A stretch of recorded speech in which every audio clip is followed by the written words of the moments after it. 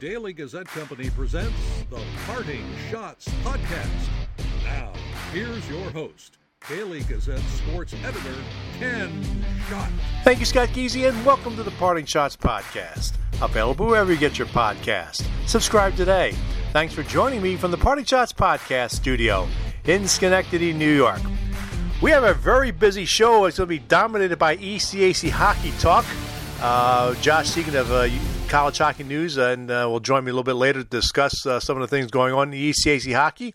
And then Adam Schindler, my Gazette colleague, will be on board to talk high school football as we get set for the state regionals this weekend. Well, last Wednesday, ECAC Hockey came out with an announcement with a change in format to their postseason tournament. The good news is for the women, beginning in 2024, all 12 teams will participate in the tournament. Currently, the format is just the top 8 teams. They have quarterfinal round action and the semifinals and the championship game. This will give everybody a chance to play in the playoffs, and it's a great thing. And I'm happy for the women. It's been long overdue. And I look at a Union team that will finally get to play in the playoffs next year, no matter what happens this year. But I think they're going to earn their way into the postseason this year with the way they're playing, especially unbeaten in 5, including a 4-game winning streak. So great for the women, and that should be a blast starting next year. For the men, however, I'm a little, I guess, confused, or I think a lot of people are confused, especially some of the coaches I spoke with last weekend concerning a change in the format. And this will be the format that the women will use starting in 2024. Beginning this season with the men's tournament, the first round series will no longer be a best of 3. It's basically sudden death. You win and you're into the quarterfinals. And that's going to be very tricky because I don't know if you want to have a 12 seed, 11 seed been playing awful all year, awful all season, and come in and play, win a 1-game playoff and get to the quarterfinals, which will remain best of 3. Like I said, a lot of coaches are not. They don't seem happy with the change. I think the announcement they had been talking about it over the summer about it, but I don't think I think a lot of people were caught off guard. I mean, I was. I don't think anybody really knew this was on the table, and I think it's going to be interesting. I think there's going to be a backlash, especially if an 11 seed or 12 seed wins and advances to the next round. I mean, people go back to 2010 with Colgate, but Colgate had to win 3-game series in the first round. They beat RPI as a 12 seed against the number 5 RPI, and then Colgate comes back the next weekend to the Capital Region, loses game 1 to Union in the quarterfinals, but then wins the next 2, and they go on to Atlantic City for the championship round. Which there you earn it. You earn it. To me, this 1-game playoff for the first round is going to it's a roll the dice. If they want excitement for that, great. But I mean, I'm not sure it's. I harken back to something in the early '90s when the conference changed their format from I think first to 3 points back then, when of course they had ties back in the postseason, to a 1-game playoff, and then RPI was a lower seed against a higher seed Harvard, and RPI ended up winning the game, and then they went back to the old format. They went to a best of 3 format, and so I think there's going to be some backlash if we see a lower seeded team advance. And I think they're going to get basically as much rest as the teams that get first round byes. I mean, you're only playing 1 game; you're not grinding it out for 2 or 3 games, and so we'll see. As I said, the reaction of some of the coaches I spoke with over the weekend at Mesa Rink, I got the feeling that no one was happy. We'll start with Union men's head coach Josh Halge. I want to ask you. On Wednesday, the ECAC came out with the announcement that they're abandoning the best of 3 first round format for a 1-game, basically sudden death. What are your thoughts about that? I guess it was talked about over the summer. So, do you like the idea, or would you rather see a best of 3? Well, I like the idea that the women get to play a 1 game in the 5 through 12 round. I like our guys have the ability to play as many games as possible, but I also think it shows how important the regular season is, and you got to try to fight to earn that bye. And then if not, the 5 through 8 really have the advantage of playing 1 game at home. So it's important that you do well in the regular season. what happens if it's like a 12 knocks off somebody, you get some lower upsets? I mean, that could really upset a lot of people. And I remember back years ago when they had a one-game quarterfinal, RPI was the lower seed at Harvard, won at Harvard, and next year they went back to the best of three. Yeah, I think there's been some times here recently, too, where teams have lost that first game. But, I think that's why it's so important to try to fight for the bye. And, you get that, you get 3 games for sure. So it's kind of the way it's going to go. And I think it'll be cool for those 1 games. I think the buildings will be, there'll be more energy just because there's 1 game for it all, and it's not a best of 3. I know some of those Sunday games, there's nobody in it, and your season's kind of on the line, and there's nobody there. So I think administrations will be able to market it well and really try to pack the house for those 1-game series. I spoke with Halgie after Friday's game against Dartmouth, the 4-1 victory for Union, and also spoke with Dartmouth head coach Reed Cashman. This week, the ECA announced that they're going to go a one-game format for the first round. Were you surprised by that, or why do you like that idea? Not surprised by it because we talked about it in the summer. I think we would prefer to keep it as is. We like the best of 3. I think it provides some really good excitement for the league, but obviously the commissioner and administration went that direction. On Saturday, after Harvard's 5-1 win over Union, I spoke with Crimson head coach Ted Donato.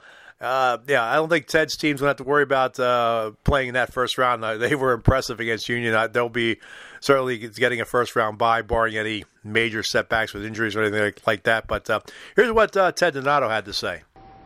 I wanted to ask you about the announcement Wednesday from the ECAC is saying they're only going with the basically a sudden death first round. You're probably not going to be involved in that, but what are your thoughts about that? Well, I think that there's always some things that maybe as coaches we don't have as much of an understanding or full control of. Sometimes the economics of involved with the costs of the playoff format. I can say that as coaches and trying to advocate for our student athletes, we like the format. We liked the 12 teams making it into the playoffs. I'm not entirely sure all the reasoning behind it. But I think as coaches, I think we're in pretty good agreement that that we'd like to keep the format as it is, and we feel like for our student athletes, it's a great experience. There's the risk there of saying the 12 seed, 11 seeds pulls off the upset in the first round. Is that fair? Yeah, I think I think there can be cases either way, but I think that with the top 4 getting a bye, you protect their ability to have to be beaten in a series.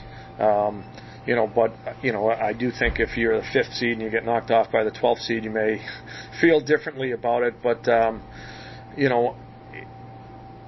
I think for me, it's the only playoff format that I've known, since I've been at Harvard, and so for me, I think I look at it more from a student-athlete perspective, and I think they really enjoy that opportunity that you can make a run at the end of the year.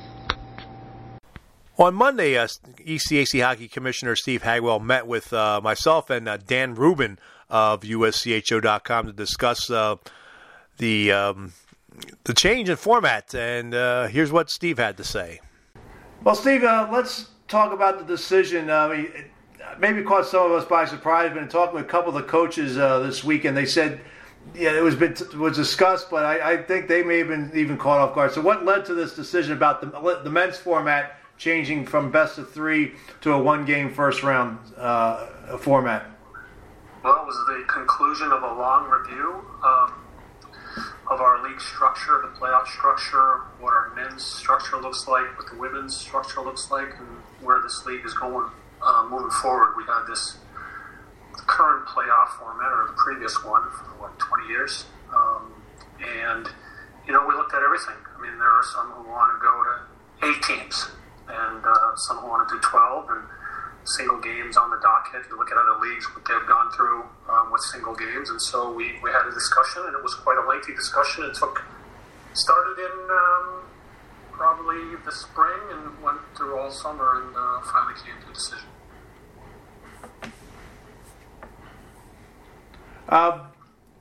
Is it a financial situation that led to this?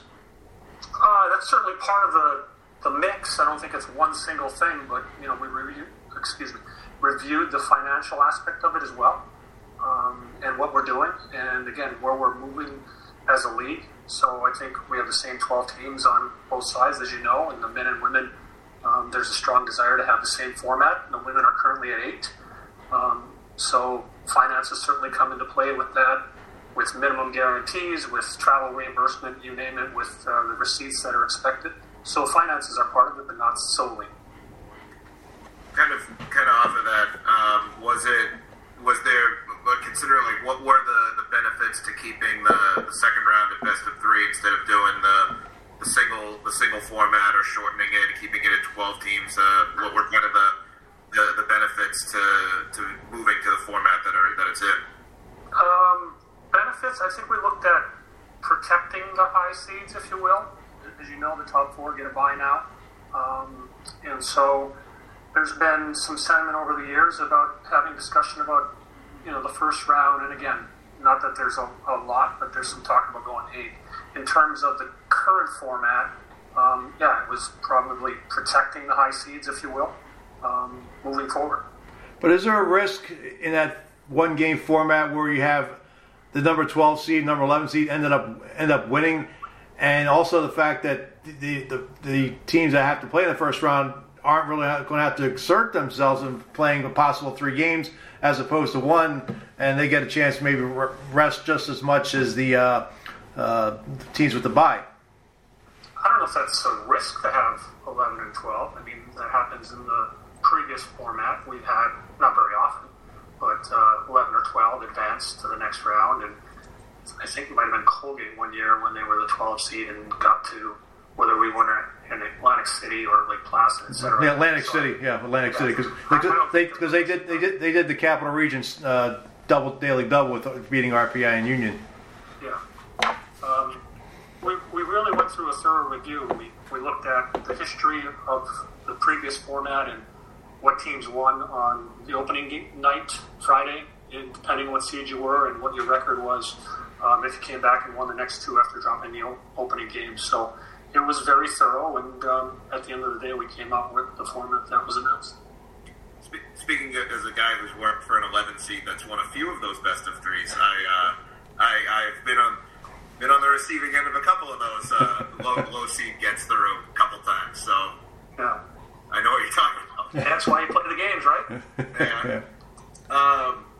The response from the coaches, I know you said that Ken said that it kind of took them a little bit by surprise, but for you, the overall conversation from them was it kind of overall, I don't want to say heated, that's not the term I'm looking for, but were there strong opinions to go one way versus another? I think it's fair to say that the men's coaches wanted to retain the format that's been in existence for the previous 20 years. There's no question about that. As far as down the road, would you consider going to a 1-game quarterfinals format, or would you like to keep that at best of 3? I'm not going to go out on that limb. I don't know, Ken. I really don't. We're constantly reviewing things, whether it be sites, Lake Placid, home sites, etc. I don't know what the future holds. So, as far as the women going to 12 starting next year, I mean, how important is that to get that done? And I know probably a couple of coaches, I think even Brian Vines was very vocal last year on Twitter about that. So what does that finally get to 12 for the women, what does that mean? I think it's great. I think that's where this league is headed. I think that the administrators who oversee and run this league want that in terms of the men and women should be comparable in terms of the formats that they have. I mean, we have a mirror, I always use the term mirror league. We have 12 teams that are equally devoted, isn't the right word, committed to their men's and women's programs, period. Does this mean that the women's regular season will start a little earlier now because you have that extra week? They do by NCAA rules right now, just because of the way the timing works. You back up from the NCAA championship, then you go to 25 weeks. So they will have, and they do have, the current normal start date.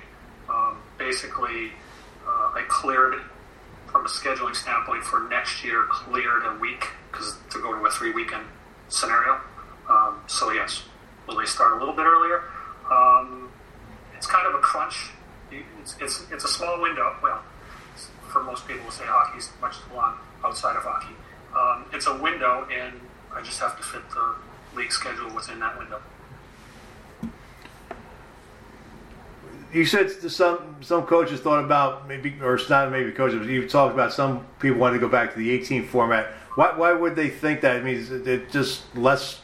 They just think teams should earn it more, or no? That's been going on for 20 plus years, ever since I've been in this league. Ken, there's a opinion that hey, you play a season, why does everybody get into playoffs? There's the mentality that hey, let's go top 8, as an example. So that's neither right nor wrong. It's an opinion, and we have those discussions, and we're not there. But I don't think that's been any different since, like I said, when I first joined this league. There are those who think 8 is the right number.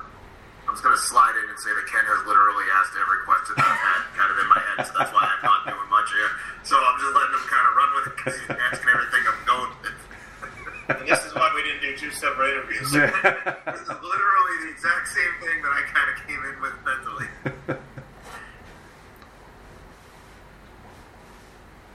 I'm set. I think. I guess my only other question is from a research standpoint, or from kind of the process. So when did from a timeline standpoint, I know that, and I'm sorry if I just don't remember that this was mentioned in there, but it was, when did this kind of come up to change? What kind of went into the decision to apply it for this year versus letting it wait a year and go in next year? Because the playoff format, it was set. I mean, we have 3 weekends. We're sticking with 3 weekends. So it's not like we would have had to alter teams' schedules by, hey, we're going to 2 weekends, and now you got a 3 weekend, and what are we going to do? We're going to move everybody and flip games. So I don't think that the impact was, it was lessened because we've stuck with 3 weekends. And we still have 12 teams in the playoffs. It's just that the first round is going to be different in terms of the number of games. That's it. Whereas from a women's standpoint, you know, if we're talking about summertime and you're going to change a schedule and go to three weekends, now suddenly you've got teams dropping non-conference games because they've got to fit a league weekend and move a league week. That was just going to get too messy and wasn't the right thing to do. And just the last part of it, is there going to be a significant savings on going to that one game for the teams that maybe have to travel back-to-back weekends now? I mean, I'm assuming the answer is yes with hoteling and stuff like that. I think the realities are, that would be the case. I mean, let's use a North Country team going to Princeton, for example, for 3 games, and then they come home and they win, and then they got to go to somewhere else, Cornell, Dartmouth, Harvard, whatever. I mean, versus a 1-game scenario. I mean, I don't want to say it's simple math, but it's simple math. Yeah. I caught up with Union Athletic Director Jim McLaughlin on Tuesday night at the Union RPI women's hockey game, and he gave his thoughts on the change in the format. The change in playoff format for the men this year, going to 1 game. What was the reasoning behind that, you think? So I think it was really important for us to ensure that we had a playoff format on both sides that we felt would be great for all of our teams here. I think a big part of it was that as we looked at some of the 3-game series in the first rounds, especially when you get to Sundays and crowds and different things like that, it wasn't the atmosphere we wanted. And we feel as though that going to this, best of winner take all in game 1 will really help drive a great atmosphere, great ticket sales, great attendance. Look at Saturday afternoon type games that could be really great championship experience, and it continues to be a model that protects the higher seeds, so that 1 through 4 is so important. But protecting the higher seeds, but what do you have in a situation if the 11 and 12 seeds end up winning that sudden death game? I mean, is there a risk of having, the better teams not there in the second round? Yeah, of course there is, and it could be the same thing in the 3-game model as well, too, right? It's hockey, anything can happen, but I think it just sets up that first weekend to be an incredibly exciting event for the fans, a championship atmosphere, and I think it helps with our attendance overall as well, too. Was there a thought about going just to 1 game in the quarterfinals? We talked about it, so we wanted to, basically put this in place for the first year, and we'll assess, and we'll look at this when we have our annual meetings, but this was a way to start it and see what it was like. How happy are you for the women to finally get all 12? They're beyond happy. They deserve it, right? And there's so much parity in the league as well too, and I think all of our kids should have the opportunity for a championship experience. Coming up, I'll speak with College Hockey News ECAC Hockey writer Josh Segan and get his thoughts on the format change, as well as going around ECAC Hockey in this early part of the season. You're listening to the Parting Shots Podcast. Hi, this is Daily Gazette reporter Shenandoah Breer. I hope you and your family have a wonderful holiday season and a prosperous and healthy 2023. What's your favorite high school sports memory? A late inning rally? A game-winning shot? A photo finish? Maybe it's a pep rally or a pregame ritual. Maybe it's the euphoria of a late-night bus ride home after a hard-fought win. Maybe it's having pizza with teammates after the game. Now, imagine if it never happened at all. School sports need your help. With budgets getting tighter, it's more than the games that are on the line. It's all the traditions, the community pride, the culture of your hometown high school. Plus, all those memories that are on the line, too. What can you do? It's simple. Buy a ticket when you can. Go to a game. Take the whole family.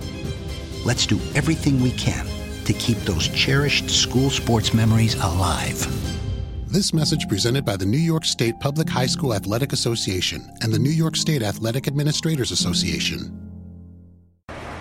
Hi, this is Siena men's basketball coach Carmen Massarello. You're listening to the Parting Shots Podcast with Daily Gazette sports editor Ken Schott. Welcome back to the podcast. We're going to talk more about the playoff format change for the men in ECAC Hockey with Josh Segan of College Hockey News. Of course, he covers the ECAC for College Hockey News. Josh, welcome back to the podcast. And what are your thoughts about this change for them? I mean, first of all, let's just say this. The women deserve to have 12 teams. Not a problem with that at all. It's the format change with the first round. I think, and a number of coaches I've talked to early on the podcast said I get the feeling they don't like this change. Which is interesting because they would have had to have been voted upon by, members of staff. And I actually thought maybe some of the coaches were probably on board with this. I don't know. I just assumed that some of them thought they needed to get, with the other conferences that have these 1 game off games in the first round to prevent team getting overtired, stuff like that. But I'm not exactly sure why the change. It kind of came out of a blue. I didn't expect it. I hadn't even heard rumors that it was going to happen. And then all of a sudden it came out, and we'll see what the effect is. But I can think of some great first-round series over the years. I can think of a couple Colgate-Dartmouth series I've seen. There was even a Brown-Princeton series a few years ago that went 3 games. It was very good. I'm sure you could throw some out, over there in New York as well. I'll go back to 2010 when Colgate was the number 12 seed and did the Capital Region Daily Double, taking out RPI in 3 games in the first round, and coming back to take Union, who won the ECAC regular season title. They took him out in 3 games in the quarterfinals. So, I mean, if you do it that way, I don't have a problem with that. I think there's going to be a big backlash if you have a number 12 team that's playing awful. I mean, I hate to say it, like Yale right now can't score a goal to save their life. But if they catch fire in one game and knock off a number 5 seed, that's going to raise a lot of hell. I mean, I go back to the early 90s when the league went to a 1-game quarterfinal series, getting away from the first 3-point series. And back in those days, they had ties in the postseason. And Harvard, I think, was the top seed or number 1 seed, and they hosted RPI. And RPI won that game. And then what happened the next year? They went back to best of 3. And I think that's going to happen. One source told me that the coaches wanted to keep the same format. They voted 12-0 on it. Yeah. So, I mean, like I said, it came out of the blue. I didn't think it would happen. I just assumed maybe some of the administrators wanted to get it to equal footing with other conferences that have these 1 game now in the first round, like Hockey East. I actually think Hockey East did away with that, if I believe. But like the Big Ten, I think they do a 1 game as well in the first round. And like I said, I'm going to miss the 3 games. I don't know. I think there will be less. I think there will be less upsets now. Maybe there will be more. I don't know what this will do for the actual competition. Maybe you'll get more upsets. Maybe that's what everybody wants. Maybe that's what the administrators want, to create some excitement. But I don't know if it's a good move. I don't know if it's a bad move. I guess we'll have to see. I mean, 1-game hockey playoffs are fun. Yeah. And they're fun, and you're going to be able to do them instead of – one of the biggest issues, I think, of the Game 3s, right, was they were on Sundays. Yes. And I think that's a lot of I heard the attendance is off on a Sunday, especially if they play a 4:00 game. It's just they can't seem to get the people to those games. It's a playoff game. You think people would show up for a deciding Game 3? Yeah, I mean, you would think so, but history tells us, especially in some places, that just does not happen. I mean, I've attended some great series before in Game 3, mostly in quarterfinals at that point, but most of the first-round series are pretty sparse crowds, so you have to think that might have gotten into it. And in general, these first-round series aren't very well attended either, so maybe it's a cost-saving move, and the administrators voted for it, and then we got it. So we'll see what the effect is. I mean, 1-game playoffs, as I said, is very exciting. That should get some excitement going, and hopefully get some rivalries going. But I know I'm going to miss some of these. I keep mentioning Colgate, Dartmouth. That's the one I remember. I go to a lot of these series, especially in the New Hampshire, Harvard, Quinnipiac, Yale area, and I see a lot of these series, and that's a matchup that happens a lot. The 3-game series, they're grinding, they're entertaining throughout. And we kind of been robbed of that, but now we'll get the other reward too of a 1-game playoff. So I guess I like being a purist a little bit, but I guess let's see what happens, and maybe we're going to get more upsets, and we'll see what happens. Going forward with this new format. I mean, just if you play the 1 game in the first round, and then you go best of 3, and then you go 1 game in the semis and the championship games. So it's kind of weird to have the outlier there with the best of 3 in the quarterfinals. It seems kind of strange.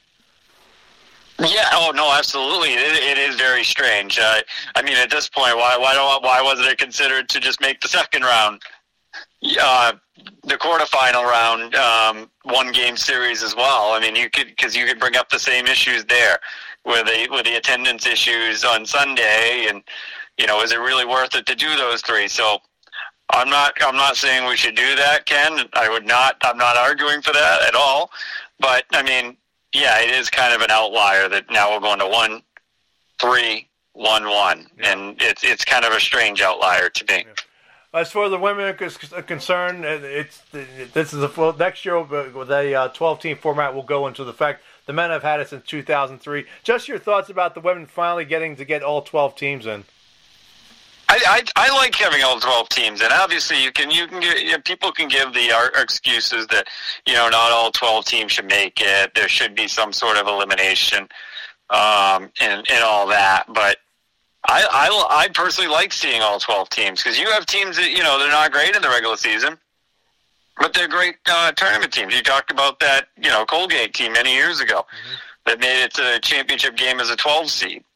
You look at. Hate to argue about Harvard, but some years they're not great in the regular season either, and they win. They do very well in the tournament. So I think it's a step forward. If you want equality stuff like that, the women's and men's leagues in the ECAC should probably do the same things, and I think it's a good thing, especially with the quality of the ECAC women, right? Yeah. They're a dominant force in the ECAC, in the NCAA there. So, yeah, it's exciting to see all 12 teams because all 12 teams are very competitive in the ECAC. Yeah, I'm seeing a Union women's team that's really, for the first time since they've gone to Division I in 2003, 2004, they're a competitive team. I saw them Tuesday night against RPI. It was their third game in 5 days, and they have final exams coming up, and they look tired, and they weren't crisp. And you know what? Past years they lose that game, but they end up winning in overtime 2-1. They're in the. I think this year, with the final year of having to qualify, I think this is the year they finally do it after many years of just struggles and just some bad teams. Yeah, it's good to see Union women, but like I said, up and down the league, right? You have the Quinnipiacs, you have the Princetons, you have the Colgates that have been good. I don't follow the women's side as much, but I do follow the Clarksons, Cornells, Harvards. You look at the quality in the women's side on the ECAC. My goodness, they can pretty much fill the NCAA tournament with just teams from the league. So, yeah, it was good. It's good to see Union women doing good as well. Well, let's talk about the men's so far this season, and then I had a chance to see Harvard Saturday night, and boy, oh boy. They are good. They're 6-0 right now in the league, 17 points leading the way, 7-0 in overall record, just beating New Hampshire on Tuesday night. I don't know if you had a chance to see Harvard, but like I said, my goodness, they're good. Yeah, they're very good. That was expected, right? They're just they're just talented. They have the Matthew Coronados of the world. They have the Sean Farrells of the world. You have all those guys. You even had, Henry Thrun that came back for another year, Alex LaFerriere, and then I don't even think that a lot of those guys have even picked it up yet. Coronado already has 11 points, 5 goals for the season, averaging almost a goal a game. This is a first-round pick we're talking about here, and it's just they have the most. They have the most draft picks in NCAA hockey. I think they tied with Michigan, if I believe. Yeah. And those two teams play next week. Good. I'm looking forward to that one. And, there's just the talent there. And, they had the confidence from finishing last year strong. And, I think one of the things about Harvard, I think I saw it last year too, I think they're defensively as good as I've seen them. Maybe since I've been covering the league, which is over a decade, they were right there with Quinnipiac, about 1.5, 1.6 goals per game or something like that allowed. Yeah. And, that's the same way they're starting this year. I beat New Hampshire last night 3-1. They just look like a well-oiled machine. They're going to be tough to beat, but obviously you have a very good Quinnipiac team too in the ECAC as well. It's not a runaway by any means. Rand Pecknold's teams do well in the regular season, but when it comes to tournament time, you look at this Harvard team and you're like, they could be a Frozen Four type team. Yeah, I think so. They definitely look. It's 7-0-0 is saying it, but they also haven't really, in fairness to some other teams, some of the Ivy League teams that, they haven't really paid anybody of any quality yet. Elsewhere in the conference right now, Union obviously new coach and Josh Halge. They're 3-3 in conference play and 5-8-1 overall. How do you think Josh Halge has done so far? Oh, I think he's done great. I've always had a good I've always had good rapport with Josh. He's a fantastic coach. I mean, I think we're starting to see how important he was up at Clarkson a little bit as well. He's had a tough schedule though. You look at the schedule. They've played Connecticut, a team in the top 10. They've been they've been very strong. Mass, obviously UMass. It's not, you probably don't want to probably open up an open room there if I talk about them. Yeah, 14. Get a win against Clarkson. Clarkson's been a little bit disappointing, but that's still a good win. Clarkson will still be there at the end of the year. So I think he's doing well. I mean, he has a large roster. So at some point, that becomes. You would think that depth would suit them well, especially later towards the end of the year. It's always tough the first year. You're getting used to everything. You're getting used to being a head coach for the first time, especially in his situation. And then, you're getting used to a team, and, he has 30-plus players to get used to, which is, at the high end of what a roster. I think they might have the biggest roster I've seen ever. And, in the ECAC hockey, I mean, you compare that to the Yale team last year who had 22, whatever it was, players. But, now to have 30-plus is, just it's a high number. It takes a lot of gelling for a new coach. Usually new coaches don't start to play an effect until about midway through the year. As I mentioned earlier, just really no other way to describe it but awful. I mean, they've been shut out 4 straight times. I mean, I can't recall a team getting blanked as many times in a row as they have. And they really came on strong toward the end of last year, and you thought maybe that momentum carried over, but something's amiss down there at New Haven. Yeah, exactly. I mean, they've been shut out 4 straight times. I mean, you kind of saw it a little bit late last year as well. I mean, they did struggle to score. I think their leading scorer had single-digit goals, and you would wonder. I mean, the defense is okay, but because they preached at being difficult to play against, but we have long memories and remember those high-flying Yale teams that scored crazy amount of goals every game. About almost a decade ago now. My goodness, I've been in this business too long, Ken. So have I. I've been longer than you have. I know you have, but my goodness, but they've just definitely been a little bit. I thought they were going to take a big step, and it's been kind of a little bit of disappointing down there in New Haven. But on the other side, you got Quinnipiac there in Hamden, just next door, up the street. Yeah, and they've been very good as well. I mean, they're 7-1 and 7-1-2 on the year, and 4-0 in conference, as I said, and they're an old team. I mean, you look at the experience that they have. You have graduate students up and down. That's kind of what their MO has been over the last few years. Guys like Ethan DeYoung, senior, a graduate student, Zach Metza, who had a really fantastic year last year on the defensive side. They have 1, 2, 3, 4, 5, 6 grad students, and they have an old Union player, and Colin Graff is actually their leading scorer right now. They have some.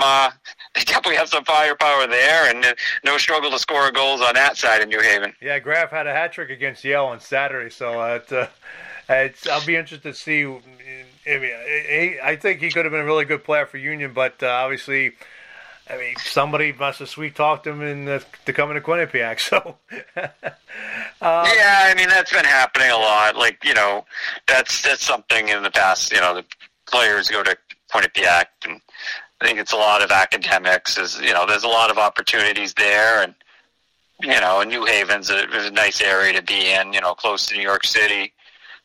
Stuff like that. So, they tend to do that. And that Yale-Quinnipiac series has been odd ever since, Yale beat them in the national title game. I think Yale's only beat them once since then, since 2013 or something crazy like that. And, Quinnipiac usually just dominates the game. I think I looked at one point in the stats, and the shots were 19-1 on the other day. And I'm like, wow. Wow. Who's the surprise team right now? I know it's early, but I'm looking at Princeton. They come up with 2 wins over the weekend. both shutouts. But, I mean, this is a Princeton team that really struggled last year and looking to turn things around. Yeah, I don't really know if there's much of a. I mean, maybe I feel it's a little too early to tell, but maybe Princeton, because I didn't think. I mean, you look at the makeup and you're wondering, are they going to get out of single-digit wins? And is there enough there, especially after the struggles last year? But they've been pretty good over the last few games. But like I said, they're only 2-3-0. It's really early to be able to see that. I do think maybe the one I'm a little bit surprised about, maybe that Colgate team, only being 4-7 right now and struggling as much as they did in the non-conference portion of the schedule. I thought they were going to be very good. I thought they were going to be a top four team. And I mean, you can even look at Clarkson, right? Mm-hmm. I mean, yeah, we're not just talking about the conference play, but Clarkson's only 4-4 and 4-4 and 2 overtime losses as well. And they've been up there in the top of the ECAC for the last half decade. And they've had some struggles this year as well. I mean, they got swept opening weekend. New Hampshire and Merrimack swept them, like at home of all places. And then it's kind of been uneven, but it looks like they're kind of back on track now. They've won 5 out of 6, and maybe they've turned the corner, but that's still a little bit of surprise because you would expect them to come out. They've been very good in non-conference play over the last half decade or so. So yeah, there are a few surprises. I think Princeton may be one, and I think there are a couple on the other side. They've kind of struggled a little bit. Well, Josh, I appreciate a few minutes, and we'll continue to watch your coverage on college hockey news, and appreciate it. Yeah, absolutely, Ken. It's always good to chat with you and get your wisdom as well. I appreciate it, Josh. Thanks again. That's Josh Segan of College Hockey News. Coming up, Adam Schinder, my Gazette colleague, will talk some high school football. You're listening to the Parting Shots podcast. Hi, this is Daily Gazette editor Miles Reed. I hope you and your family have a wonderful holiday season and a prosperous and healthy 2023.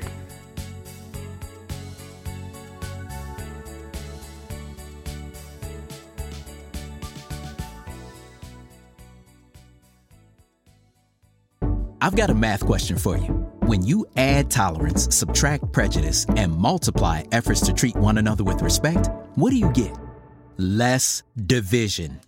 And school sports have it down to a science. Looking for an example of what can happen when we realize there's more that unites us than divides us? Look no further than high school sports in New York.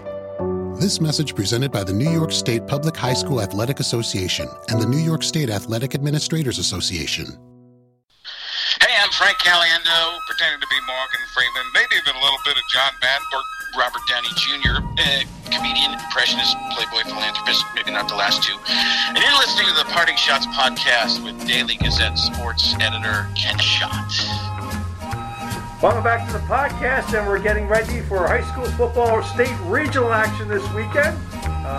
Four games on Friday, one on Saturday, and to discuss that is our Gazette high school football expert, Adam Schinder. Adam, you got all 5 picks right. I got all 5 picks right last week, but I guess the big story continues to be what Niskayuna has been doing. They win their first Section 2 title last week, and they're going on to the regionals. Yeah, an absolutely fantastic story what Niskayuna's done. We were going to get a first-time Section 2 champion in Class A, no matter what, between Niskayuna and Averill Park, and Silver Warriors scored on the first play of the game, pretty much never looked back. 35-6 win for a team that, a handful of years ago was playing down in was a Class AA team that was voluntarily moving down to Class A as a non-playoff team just to build the team back from a really long time of struggles. What we've seen them now, the classification shifted. They moved naturally into Class A as one of the bigger teams in the classification, and they've grown tremendously under head coach Brian Grassdorf. And now for the first time ever, they're out in the regionals, and 4 teams on Friday that all get to play actual home game or relative home games, which is pretty good for these teams, especially these Class C and D teams that don't have to travel out to to basically French Canada to play. You'll see it when we talk about Ravenna. But the teams that have to go up to Section 10 to Ogdensburg and Gouverneur, you're basically playing in Quebec. That's right. Yeah, having traveled up there many times with Union Hockey, yes, you're very close to the Canadian border. When the road signs start also being in French, you know you're a long way from home.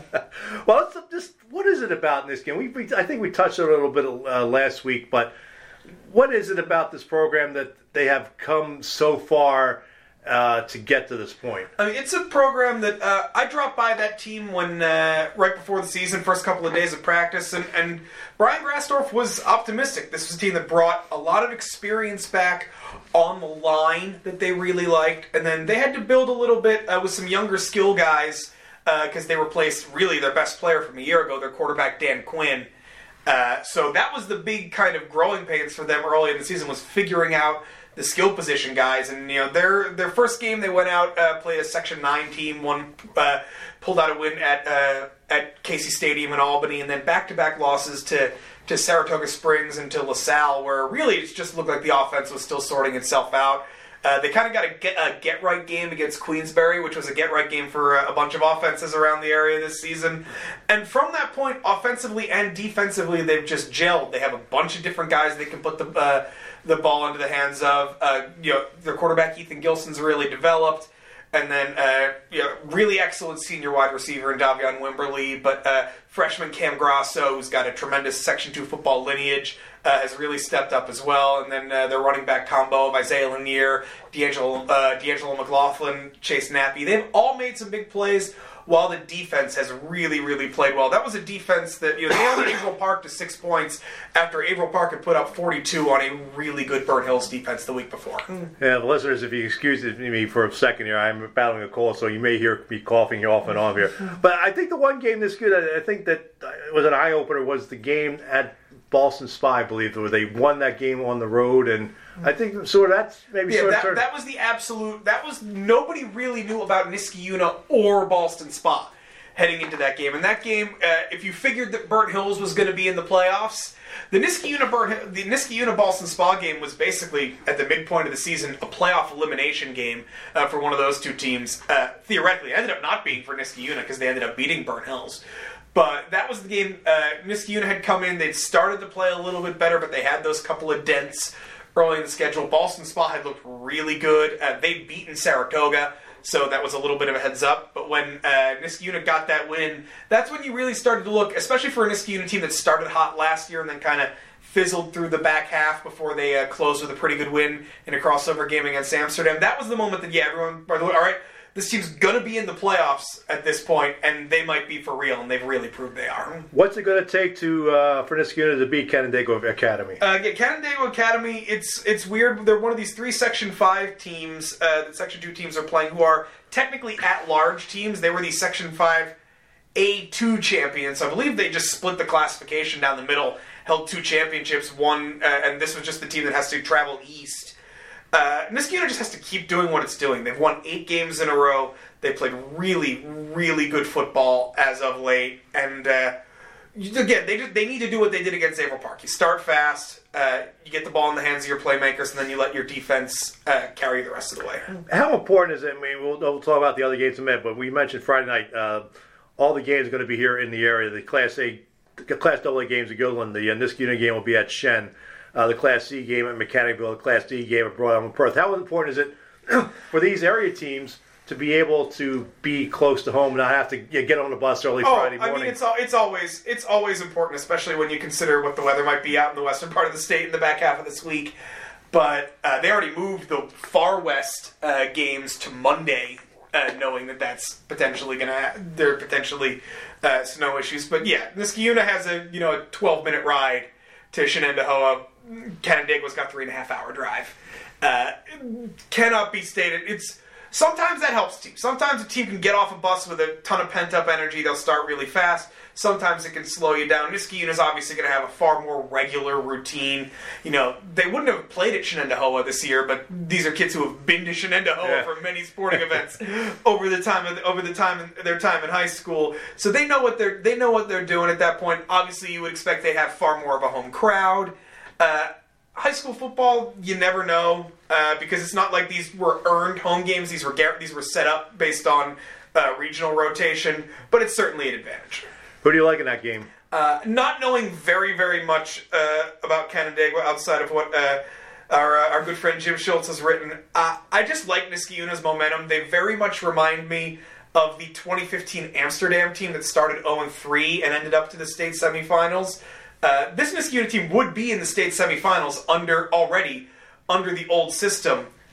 This is, I believe, the second year where at-large teams are added in. So in A, AA, and D, Section 2 would traditionally just have a bye. These teams would be off this week and then just be in Middletown next week.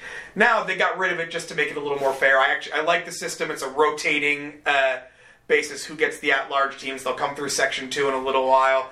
But that's who they remind me of, a team that started a little slow and really found its identity late in the season. Well, at the game at Gillen will be CBA against Pittsford. I don't want to say Pittsburgh, but Pittsford. 7 o'clock Friday night. CBA took care of business again against Shenandoah in the rain on Friday. Yeah, one of two Section 2 teams that got through the section undefeated this year, CBA, and another team we'll talk about in a minute, Warrensburg, Lake George, North Warren. CBA, got to around this time last year, ran into some tough teams down in Section 1. Be interesting to see. Would really be nice to see the brothers, who have a lot of potential to live up to this. Bobby Burns, their head coach, has won a lot of games in Section 2 and in the state playoffs. He's a guy to lead you. And Donald Jones, their quarterback, he's only a junior, but he's as good a player as there is in the section. And if they're going to go on a postseason run, they can absolutely do it on his back. Who do you like in that one? Not knowing very much about Pittsford. I've seen the CBA team in person. I've been impressed. I think they can pull this one out. I'll go with CBA. And I don't know if I mentioned I'll go with Niskayuna in the Class A game. Class C game at Mechanicville. You mentioned Warrensburg, Lake George, North Warren. They're taking on Gouverneur. Gouverneur. These C and D teams and B as well can always give Section 2 trouble. Those tend to happen a little bit more when those games are way out on the road. This Warrensburg, Lake George, North Warren team, we've mentioned it pretty much every week, has just been putting up monstrous numbers. They beat Schuylerville twice in a season, which is really no small task. I believe they've risen way up in the state rankings throughout this season. Team I'm really, really impressed with. Gouverneur is a team that gives Section 2 teams trouble, but a lot of times it is going out there. I believe a few years ago, Greenwich ran into a Gouverneur or an Ogdensburg team, but you do those long trips. Coming down to Mechanicville, it's not a super short trip for Warrensburg either. They've got to travel a little bit, but I would like Warrensburg just because they run the ball, they dominate you physically, and then they can make some big plays. There's a couple things I know about Gouverneur, the town itself. There's a state prison near there, and it's the corporate headquarters of Kinney's Drugs. And there's a McDonald's I always stopped on the way up to Clarkson and St. Lawrence back when I was traveling with Union Hockey. I want to go with the Warrensburg, Lake George, North Warren, and to win that one. At Class D Friday night, it's actually a 5:30 game at Broadham, Perth. Cambridge Salem is taking on Alexander. Yeah, another Section 5 team, at-large team coming out. Cambridge Salem, very similar profile to Warrensburg, Lake George, North Warren. Probably hasn't put up quite the insanely gaudy numbers, but they can easily put up 300, 400 rushing yards in a game. 8th grade quarterback Stephen Yakubak, again, something that happens in those Doug Luke Cambridge programs. They develop players for a very long time. They do as good a job as any one small school really in the state. I would like Cambridge Salem. This is a team that typically succeeds in these state quarterfinals. And I'll go with Cambridge Salem as well. And then Saturday, Class B game at Beekmantown, Ravenna Coiman Selkirk faces Peru. Yeah, this is the game that if I'm going to pick a Section 2 team to lose, it's going to be this Ravenna team. It's the exact spot that they lost in last year. It's always tough to go up to the North Country, always tough. Peru is always a team in that area that plays tough, physical football. This Ravenna team lost the one time it went out of section earlier this year to O'Neill of Section 9. Lost that game pretty convincingly. Played great football ever since then, but they kind of, for the second straight year, avoided the toughest possible game in a championship game. They did well, took care of business against Gloversville and Lansingburg, but did not have to face Glens Falls again. Can't say anything wrong against them, but I would like Peru with a bit of the home field advantage to take this. Well, I'll go opposite you just to make it something different. I'll go with Arena to pull off the upset. We'll see what happens. Two more weeks after this, and we're at the big JMA Dome. Wow, JMA! I'm still not getting used to that. Adam, thanks a lot. Appreciate it. We'll talk next week. Thank you. That's Adam Schinder. We'll be back to wrap up the podcast and have the latest winner in the Daily Gazette U Pick'em Football Contest in just a moment. You're listening to the Parting Shots Podcast.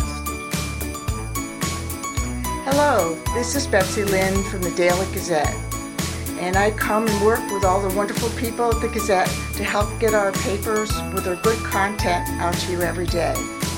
I would like to wish you all a very happy holiday season and a great 2023. I'll never forget the day I decided to go out for the football team. Mr. Banks, the JV football coach and my history teacher, asked me to stay after class. I thought I was in trouble. He said, "Hey, Darius, have you thought about going out for football? I think you'd be great." Fact is, I never played football. Fact is, I never had anyone tell me I'd be great at something. So, with no experience at all, I signed up.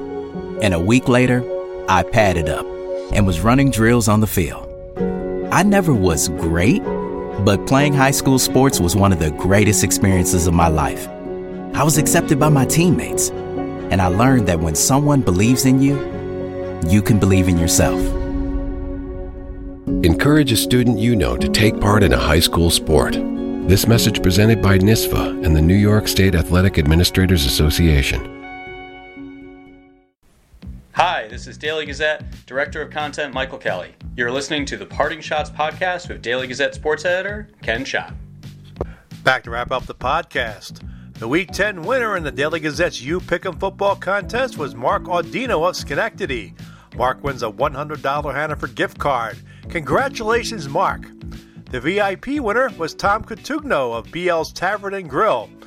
I was 6-8 last week to improve to 94, 57, and 1. My Gazette colleague Adam Schinder was 7-7. He is 88, 61, and 1. I'll announce the winner of the U Pick'em Football Contest, and that winner's name will appear in Thursday's Daily Gazette. To play in the contest, go to dailygazette.com and click on the U Pick'em Football banner.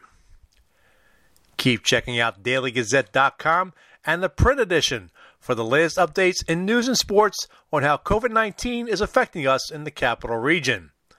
I want to thank all the doctors, nurses, and first responders who are dealing with this situation. We appreciate the job you are doing in this difficult time. If you have not gotten vaccinated, please do so. Do it for yourself, do it for your family, and do it for your friends. That wraps up another edition of the Parting Shots Podcast. I want to thank Josh Halge, Reed Cashman, Ted Donato, Steve Hagwell, Jim McLaughlin, Josh Segan, and Adam Schinder for being a part of the show. If you have questions or comments about the podcast, email them to me at Schott, that's SCHOTT, at dailygazette.com. Follow me on Twitter at Slapshots. The views expressed on the Parting Shots Podcast are not necessarily those of the Daily Gazette Company. The Parting Shots Podcast is a production of the Daily Gazette Company. I am Daily Gazette Sports Editor Ken Schott. Thanks for listening, and I'll catch you next time. From the Parting Shots Podcast studio in Schenectady, New York, good day, good sports.